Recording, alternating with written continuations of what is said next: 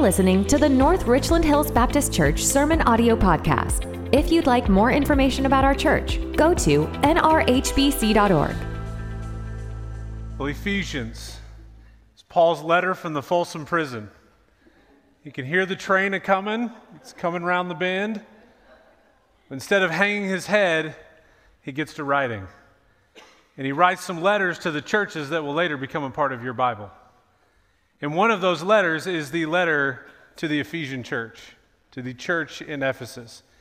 Sent by Tychicus, a trusted, close friend who will hand-deliver that letter. Then Tychicus will stand up in front of the church in Ephesus and read the letter all in one sitting.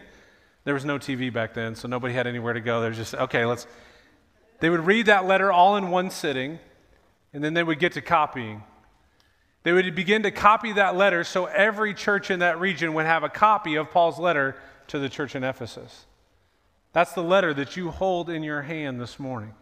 That's the letter that we get to read and study. And so let's go back. Let's kind of review where we've come from, where we're at. We're eventually going to land in Ephesians chapter 3 that we just read. But let's kind of review where we've been at thus far. Paul begins the letter and he comes out of the gate really, really fast. Paul begins the letter and he says, God has always had a plan. Before this earth was ever created, before there was anything here, God had a plan. God had a plan, and that plan included oceans and mountains and plants and animals and eventually human beings who would be created in his image, who would be created to worship him and to have a relationship with him. In fact, God's original intention is that heaven and earth would never be separated. Here's heaven, here's earth, and they're completely hooked together. There's no separation between God and Adam and Eve. He lives in a perfect relationship with them. And yet he knew that because of our own pride, our own selfishness, our own sin, we would break that relationship and push God away. Yet in a still small whisper, even after we would push God away in the garden, he begins to whisper to us, things are still going according to plan. God would use families. He would use a family struggling with infertility. He would use a son saved from an abortion. He would use younger kids instead of older kids. He would flip everything on its head to eventually make this family into a nation. This family would be judges and kings and prophets and priests, all the while whispering, things are still going according to plan. Ultimately, God would send his son in the person of Jesus Christ. He would be born in a manger and go through his ministry. He would pay the penalty, the beating and the cross that we deserved for our sin. He would take that on himself. But not satisfied to just pay the penalty of our sin, not just satisfied to pay the punishment, then he rose again. He rises again to then defeat death, to pave a way into eternity for us. And now Jesus is shouting, things are still going according to plan. It's okay. In that moment, when Jesus rises again, heaven and earth are reunited again. They're stuck back together, just like they were in the garden. We have complete and total access to God the Father sitting on the throne through his Son, Jesus Christ. But God knew it wouldn't always feel that way.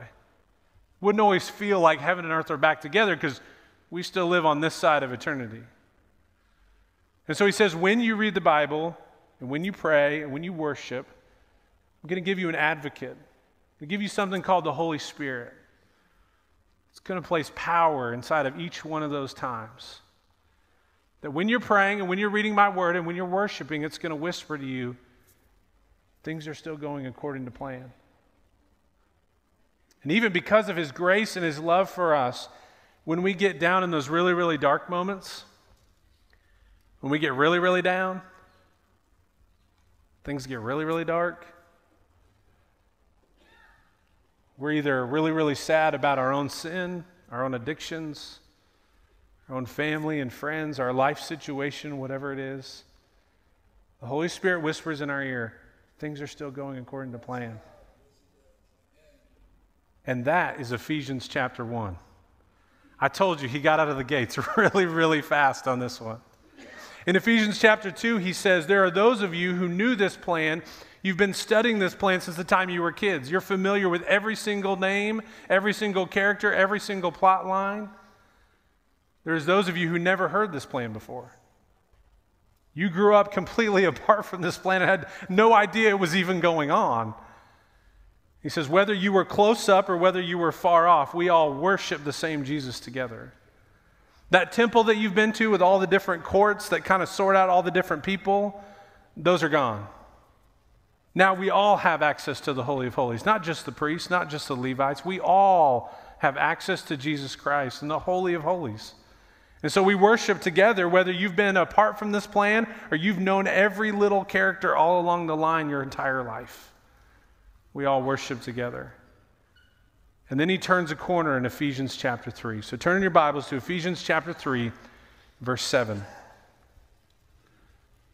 Of this gospel I was made a minister according to the gift of God's grace, which was given me by the working of his power. To me, though I am the very least of all the saints, this grace was given, to preach to the Gentiles the unsearchable riches of Christ. We're going to take verses 7 and 8 in kind of two chunks. We're going to look at the big chunk, and then we'll look at the last phrase later on this morning. So here's the first big chunk. I'll reread it again. Of this gospel I was made a minister according to the gift of God's grace, which was given me by the working of the power, of his power. To me, though I'm the very least of all the saints, this grace was given. Notice what he says. This is about the gospel. It's about the good news. We think of the gospel as the good news of Jesus Christ, and that is true. It's the good news of Jesus Christ. By his grace and through faith, we're able to have access to the Father. We're able to know God through what Jesus Christ did on the cross. That is the gospel. But really, I think what Paul is saying is not just what he said in chapter 3, not just what he said in chapter 2, but really everything he said thus far. Essentially, Paul is saying this plan of God from the beginning to the end, and what I'm telling you here, what I told you in chapter 1, and what I'm still telling you, this gospel, that's all included in the good news. All of that is included in the good news of the gospel. Sometimes he calls it a plan. So this is God's plan. Sometimes he says this is God's will. Sometimes he says this is all kind of a mystery. Last week and then next week, he'll refer to that whole timeline we just went over as a mystery. As pieces of the puzzle that we obtained that made the picture more and more full to see what God was up to in all those different eras. Next, he says, I'm a minister.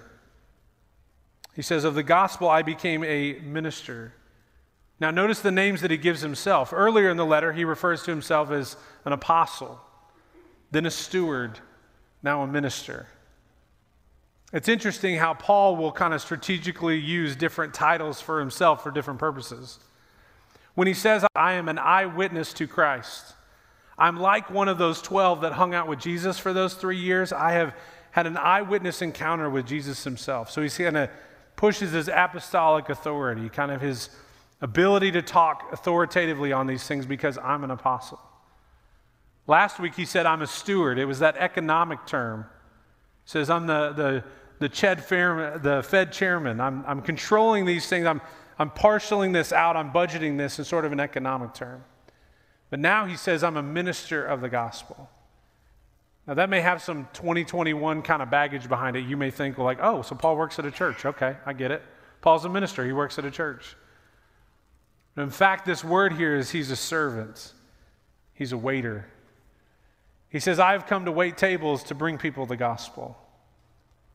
Not to be served, not to be the head of the restaurant, but just to serve the tables, to bring out what these people need, which is the gospel. But it's interesting. He says, of this gospel, I became a minister, but then he ends with the phrase, the very least of all the saints. That's like saying I'm the worst of all the Christians. I'm the very least of all the saints. So why would Paul say that? Why would he say I'm an apostle and I'm a steward and I'm a minister, but I'm the very least of all the saints? Well, think back to Paul's story. If there was a Netflix series called The Church, In season 1 of the church, Paul is a total villain. And I don't mean just like kind of a villain, like he's a mobster, right? So the first rule of running the mob is you sell the drugs, you don't take the drugs, right? When you start taking the drugs, that's when it goes downhill, right? You don't knock off people, you get people to knock off people, right? You don't actually hold the gun, right? They throw it in the river, that's how he keeps the plot line going. Paul gets a certificate to be able to arrest Christians, and then he holds the coats while the guys stone the Christians. Like that is mob level, like he has unlocked the mob badge in season 1, right? You hate him in this Netflix series. He's a total villain. He literally kills Christians. So he's a bad, bad villain in season 1. In season 2, we come back and there is a bright shining light on the roads of Damascus. In fact, it strikes Paul and he is blind. And Jesus confronts Paul. And he says, "Why are you persecuting me?" Paul's shocked. Paul realizes what he's been doing all along. Everything he was doing in season 1 was wrong. Paul repents of his sin, turns from his sin, places his faith in Christ, and the blindness is gone. All of a sudden, we don't know. Is Paul going to be a villain still? Is he going to be a good guy? Like, which side is he on? And season 2 cuts off. Then COVID hits, and we don't know if season 3 is coming back. Is Netflix going to renew it? We don't know. So we're Googling, are you going to renew it for season 3? I don't know. Well, we're filming it, but it's a lot of COVID restrictions. It's going to take longer. So then BuzzFeed keeps telling you it's coming back. It's coming back for season 3, but you don't know. So then you get on a little forum, a little chat room, like, what do you think Paul's going to do in season 3? I don't know. Is he going to be a good guy? Is he going to be a bad guy? Now, don't act like you haven't done this. You're laughing because you did this, right? Because COVID hit and your favorite show got knocked off, right? And you're like, Netflix will renew it, I promise. If enough people watch it, it will come back. This is essentially season 3 of the church. So in season 3 of the church, Paul is writing to encourage churches. He is definitely one of the good guys.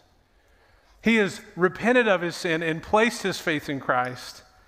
So now you see a little bit more of why Paul would say to the church in Ephesus, I'm the least. He remembers back to season 1 and the ending of season 2. He says, that is why I'm the least of all the saints. So we see Paul writing this saying, I've been a minister of the gospel and the least of all. It brings us to 2 questions we're going to ask this morning. We're going to ask ourselves 2 questions based on these verses. The first question is this: do I have more confidence in God's grace or my ability? Evidently, Paul here in chapter 3, verses 7 and 8, is putting all his confidence in God's grace. His confidence is no longer in his ability. So we need to ask ourselves that. Do we have more confidence in God's grace or my ability? See, Paul knew what it was like to have all the Bible knowledge in the world and yet live apart from Christ. Think about that. Everything that it took for Paul to write Ephesians chapter 1, that whole plan that we talked about at the beginning, Paul had all those files in his brain, and yet he did not know Christ. He knew what it was like to have all the Bible knowledge and live apart from the power of Christ and apart from God's grace. You think he had compassion when he would go to a synagogue and see just someone just like himself who had grown up reading the Hebrew and poring over the scriptures and just poring over a copy of Isaiah and completely missing Christ? Think he wasn't moved for that person? Think his heart didn't go out to that person to say, you have all this Bible knowledge, yet because you don't know God's grace, you're not actually a part of that story. You're not actually a part of God's plan. You haven't been introduced into the story. Here's a little AP Bible moment. I'm going to ask you guys this. This will get to your inspiration theory. So all the Bible nerds, you can check in for a minute and then we'll go back to the sermon. Could Paul have written Ephesians chapter 1 unless he had all those files in there? Was God using all the files that have been placed in there all over all the years for him to be able to write Ephesians chapter 1? Did the Holy Spirit simply light up the files that were already in his brain and begin to systematize them and put them into that order, ultimately culminating in Jesus Christ? Was Paul using something that he had learned before Christ to be the background and the expertise and the knowledge that he would use then to write these letters. Part of you are saying, God could have used a rock to write Ephesians chapter 1. I'm not real worried about it, right? It is really based on God's grace, but it's a fun question to answer. To say, think about all the years apart from God's grace, all the knowledge that was in his head, and then all of a sudden, God's grace hits. He could sit down there and he could write an inspiration of the Holy Spirit, all of Ephesians chapter 1, the mystery, the plan, the will of God. So what did he tell them? What was this mystery? What was this will? What was this plan that he told them? Notice the last phrase in verse 8. To preach to the Gentiles the unsearchable riches of Christ. When we think about preach, we think about pulpits and suits and churches. You may be thinking about preaching as like, it's always 3 points in a poem, always got to end with a tear-jerking story, right? If you're in a really super modern church, you got to wear skinny jeans, give like a TED talk about the Bible, what kind of week you've had, that kind of thing. That's not preaching. The word he uses here is evangelithai, evangelism, to simply share, to evangelize, to share with others the grace that you've experienced. When you say I'm preaching to the Gentiles, I'm just sharing with them, just evangelizing everywhere I go in whatever context. I'm sharing the good news of the gospel with them. He mentions that he's sharing to Gentiles. So he's sharing with people that don't share his background. He's telling people the good news to those who may have never heard about God's plan. They don't have the same background, don't like the same things, maybe don't have the same hobbies, don't share the same interests, never worshiped on the same day. They kind of give lip service to some deities that Paul would have found completely detestable, part of town he never would have even walked in. They have different ways that they eat. They have different ways that they talk. They have different family structures. They have different everything. Yet Paul never saw that as something that he couldn't cross to share the gospel, to evangelithai, to share the gospel with those people. Did Paul share with the young man in the synagogue poring over the scrolls and share with him the good news of the gospel? Absolutely. Did Paul share with people who were totally unlike him in every single way? Absolutely. So Paul shares with these people based on God's grace and not his own ability. Not based on background or the things they had in common, but on the importance of telling people God's plan. So that brings us to our second question this morning. What version of God's plan do I tell? What's the version of God's plan that I tell? When Paul uses that phrase, it captures what it is to know Christ. To have studied his plan from before creation, all the way leading up to Christ, all the way leading to now. The unsearchable riches of Christ is not just knowing that story, it's having experienced it. It's having those times of prayer, those times in God's Word, those times of worship, where you feel that Holy Spirit inside of you. You feel God's presence right there in that very room.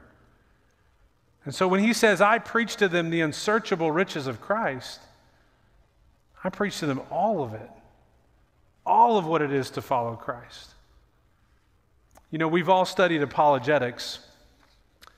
We've all studied how to defend our faith. We've read books and taken classes, and those are really, really good things. We've gone down those rabbit trails on YouTube. Maybe it's a question about the Bible or the faith that you just didn't know about, and so you went on your own personal little rabbit trail to go and find an answer to that question. And always we're preparing for this like super intellectual, Ivy League trained atheist, right? And he's going to be like walking down the street one day and overhear your conversation and be like, I would believe in Jesus, but I just got in trouble with, the Trinity or substitutionary atonement. You're like, this is my moment. Here we go. Like, guns loaded, like I'm ready, right? Like, wait for this. I just watched a 4-minute YouTube clip about this. I am prepared. I'm ready to share with you this apologetic defense of the gospel. That's who we've been preparing for this whole time. But recent research has found the religiously unaffiliated, the atheist, the agnostic, and the nones, the nothing in particular, are less likely than the general public to have a 4-year college degree. Less likely than the general public to have a 4-year college degree. You know who doesn't believe in Jesus? People who are hurting. People who are hopeless. People who are depressed. People who are living in constant conflict in their families and just constant drama every day of their lives. If they believe that God can't help them, Jesus has nothing for them, they're probably going to push them away. So is Paul talking to lots of different kinds of people? Absolutely. But what does he preach to them? The unsearchable riches of Christ. Here's what I'm afraid of. I'm afraid of that instead of the unsearchable riches of Christ. In that moment, what we do as Christians, we give them a watered down version of the story. We take out the name of Jesus and we replace it with just an ambiguous God that could really mean anything. And then we just kind of make it positive, and then we just kind of tell them like a generic anecdote from our life of when this generic, ambiguous God helped us out. And we throw an arm around them, and we give them a tissue, and then give them no compelling reason to follow Christ. No compelling reason to follow the unsearchable riches of Christ. None. We just want to get them through that moment with an ambiguous, I'll be praying for you, and that's it. And we move on to the next person because we're busy. We got things to do. We got places to go. We got people to see. Paul says, I'm talking to Gentiles who have nothing in common with me. But when I talk to them, I give them the unsearchable riches of following Christ. It's something that really hit home for me this week. I'm one of those people, I like to smooth everything over. I don't like things to be awkward. I don't like things to be weird. I thought, how many times have I smoothed over a conversation with just an ambiguous reference to God or an ambiguous anecdote to something God did in my life, and I left that person hanging having never told them about the unsearchable riches of following Christ. About by grace and through faith, the life that I lead in the Holy Spirit. Even Drake's out here telling everybody God's plan, and I can't do it, right? I just kind of don't have the courage. I just can't do that. Instead, we soft pedal the gospel. But here's why I think we do it. I think we do that because we don't have confidence in God's grace. I think it's kind of all up to my ability and like my social instincts and the way that I can follow social cues or the way that I can kind of ease through a conversation. So I really rely on my own ability, that question one. I really am relying on my own ability and not God's grace. Instead, I want to lean into God's grace and say, God, in your grace, if I tell the story wrong, if I say the wrong thing, if somebody gets offended, whatever it is, I need to preach, evangelize, share the unsearchable riches of following Christ. I want my friends and family to know a version of Christianity that is so compelling they would want to follow him. Not that it's just a positivity and platitudes and any old thing they could find at any Hobby Lobby, but the unsearchable riches of Christ. To know him. To really, really know him. Thanks for listening to the North Richland Hills Baptist Church Sermon Audio Podcast. If you'd like more information about our church, go to nrhbc.org.